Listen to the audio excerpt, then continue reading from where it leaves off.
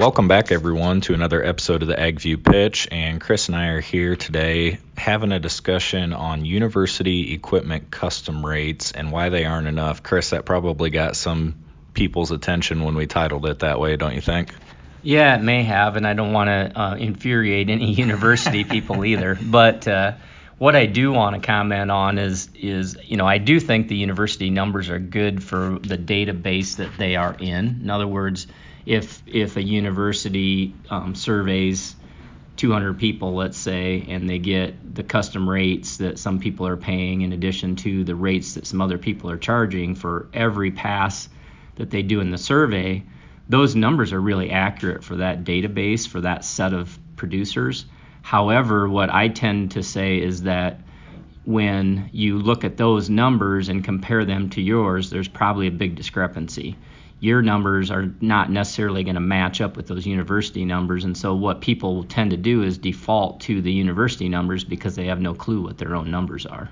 And one of the questions that we get frequently from producers too is, well, who's taking these surveys? Like, I've never gotten one of these surveys. So is it those that have registered or say that they have custom work for service, or is it those that have just happened to do custom service?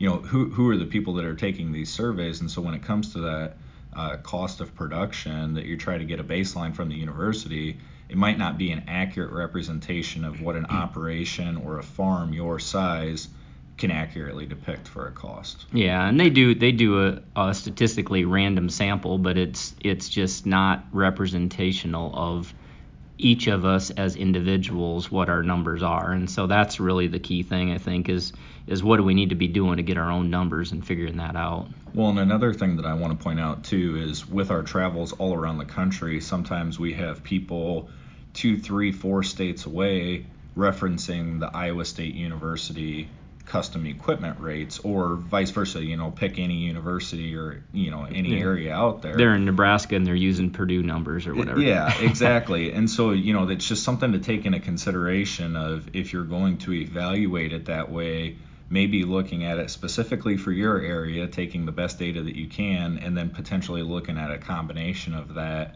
and comparing it directly to where we're going to head next to your cost of production. So talk a little bit about how your actual cost of production ties into the equipment rates on custom services. Yeah, I think as far as machinery goes, we all need to take a step back and start working through a step-by-step approach to really dial in and figure out what our machinery and equipment costs are. And the primary reason is machinery and equipment is the second largest line item expense that we all have in our farm operations. And in some operations, I would argue that it's the largest line item expense, and it's also the biggest expense that we can do something about, that we can track. And again, if we don't measure what our equipment costs are, we can't improve it, and it'll impact when we are trading things and the decisions we make. So what we like to see is when you start tracking that, the first thing that needs to be done is you need to do an appraisal of the machinery and equipment.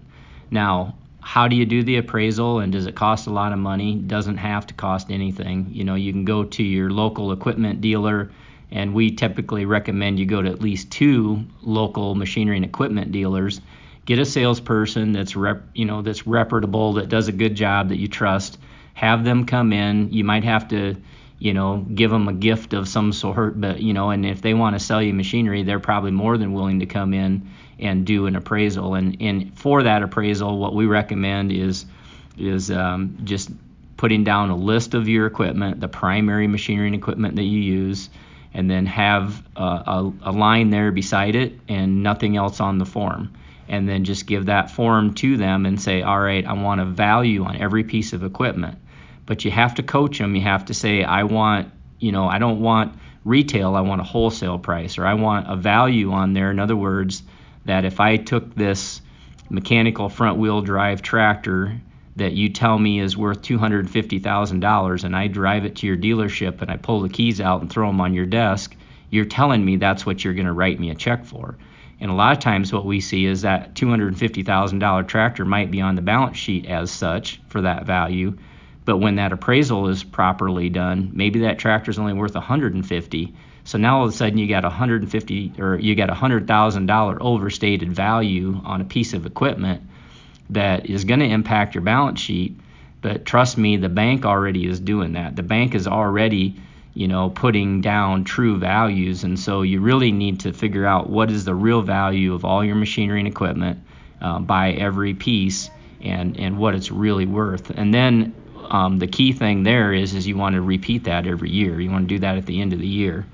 One thing that I want to make a note on that, and it's a real life example that we had in our operation in Northwest Illinois here this last year, was we had this equipment appraisal process done sometime in the middle of June, and when harvest rolled around, we decided that it was time for a new grain head. And I had, very, very clearly explained this process, but it's foreign to a lot of these equipment dealers. And when I clearly explained this process, they said, "Yep, we understand." But then when we went to trade in this grain head on a new one, they valued it at less. And so I brought in that actual equipment appraisal, and I said, "Well, this is what you valued it at, and this was the understanding here." I said, "What's the difference?" And there was just a sense of accountability there that it really held them to the numbers. And so when it came, and they worked with us, and they brought it back to that price because they understood what we were trying to accomplish. And so this year, when we had them do it again, they really understood the process there. So I think having that year-over-year data is crucial in helping to coach them, because it's not something that they see a lot. Yeah, and one other to add on to that too, Shay, is that we always try to tell people is that you have dealer A and dealer B. And the reason you want to probably use two dealerships is you may have one that's 30 miles one way from you and the other one's 80 miles the other direction. And let's say, for example, you have a combine, and the dealer A values it at $250,000, and B values it at $200,000. Well, why is that? Well, possibly, one dealer might have extra of those combines sitting on the lot. The other dealer might need one for sale, so all of a sudden the other dealer actually values it a little higher. And then if you just take the average of those two values, then you're going to be able to really dial in your numbers from one year to the next. Well, and you mentioned earlier this year over year. So why is it so important to do year over year, and how does that depreciation factor into your rates? So when you're going to figure up your cost of machinery and equipment ownership, you got to look at true depreciation and actual market value. And the only way you know what true depreciation is, as opposed to tax depreciation, which doesn't mean anything, or a standard depreciation number, which doesn't mean anything, is that you need to know what the trend line of actual machinery and equipment depreciation is. Because at a certain point, some used equipment might actually appreciate instead of depreciate. And so it's looking at every single piece of equipment every year, and then that also helps you decide, well, when should we be trading something? How long should we be running things? And it just gives you a true picture of what that looks like. And some of the other things that are tied in there, Chris, with that depreciation is looking at, the maintenance cost, the repairs, and then also the logistics. Talk a little bit about how that should tie into those rates. Yeah, so what we look at is what we call kind of your overhead costs, let's put it that way. And so it's basically your RTK on the tractor, it's your idle time, it's your road time. It's just a category that we pull those expenses in that a lot of times people forget about, and it's just allocating those costs on a pass. And so let's just dive into what it looks like to calculate your machinery and equipment cost on a per pass basis. And that's really the point here. Once you have those values and do it the way we just described, as opposed to just using a university number or just guessing on the value of the piece of equipment, now you have an actual value of that machine. So let's say, for example, you're going to do a planter. So you do the tractor, let's say the tractor's worth $150,000, and you put that tractor down as a value at $150,000. Then you ask yourself, well, what percent of that power unit is the cost? Well, let's say that it's 50% of that number, or whatever it is. You look at a percentage, and then you take the power or the planter in that case, and it would be 100% of that. So you got 50% of the value of the tractor, 100% of the planter, and then those two numbers then added together, 50% of the tractor, 100% of the planter, are added together, in addition to fuel, in addition to labor, and in addition to what we call the 25% rule, which is 25% of that total value, which would then cover interest, depreciation, repairs, and inflation.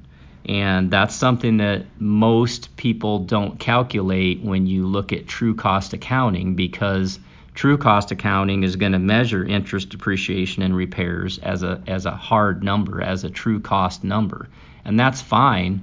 However, you're eventually someday going to replace that machine, and so you have to factor in somewhere between about a 3 and a 6%, somewhere in that range, inflationary component. Otherwise, what happens as time goes on, you go to trade that machinery, you haven't billed yourself enough for the cost of that pass.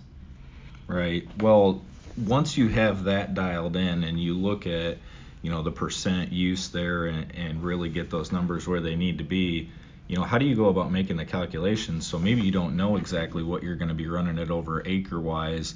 Talk about how it's a little bit of a fluid process on running an analysis, so like with us using Profit Manager, we say that you're looking out the windshield, so you can run scenarios, run projections, run calculations on what you would need to charge for a rate. And then the other thing too is at the end of the year, you can even come back in and say, okay, exactly how many acres did I run this unit over? What were my exact costs? And then what do I need to charge myself as a rate? Yeah, exactly, because that's the biggest component to understanding your cost of machinery operation on a per pass basis is how many acres did you run that machine over. And so if you're, say, for example, running that planter that I just used as an example over 2,000 acres and your rate is $22 an acre, but all of a sudden you get a chance to run it over, or you rent some more ground, and now you run it over an additional 500 acres, that might bring your cost of production down $3 or $4 an acre. But you need to be able to plug in those other costs first, those accurate values of the planter, the accurate values of the tractor, and an accurate percentage of use of that tractor, because that tractor might be 50% on the planter, it might be 50% on a grain cart or whatever it is, but it's actually keeping track of the hours on those power units, so you know how to allocate the cost of that power unit from one operation to the next. And what that allows you to do then is to compare, owning it versus leasing that power unit and how that looks over time. One of the last things, and probably one of the most important that I think a lot of the rates aren't accounting for, is, what we call return on assets. And so can you speak to that just a little bit, Chris? Yeah, I mean, if you look at the end of the year and you look at how many dollars you have invested in machinery and equipment, and I'm not saying an overinflated number either, I'm saying after you do your appraisals and you get an actual dollar amount or investment of that machinery and equipment, then what you want to do is look at the return that machinery and equipment has brought back to the operation.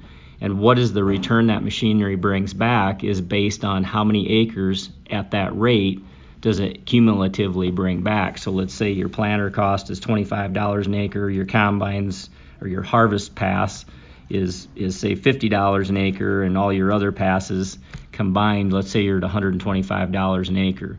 You take that number times your total acres, and then what's that revenue divided by your total asset value, and are you getting to a number that means something? Is it first of all, is it a positive number? And then second of all, are you getting the efficiency levels that you want to get in your operation? And again, just like we say in everything that we do, if you can't measure it, you can't improve it. But I would just recommend to people to go online and look at our Profit Manager tutorial, because in the middle of that there is an exact discussion and a video on how to go through this machinery and equipment and analyze that and how to look at it. And basically, that tool is pretty simple, and really a lot of this stuff that we measure doesn't have to be super complicated, and we don't need information overload that bad. We got enough challenges in our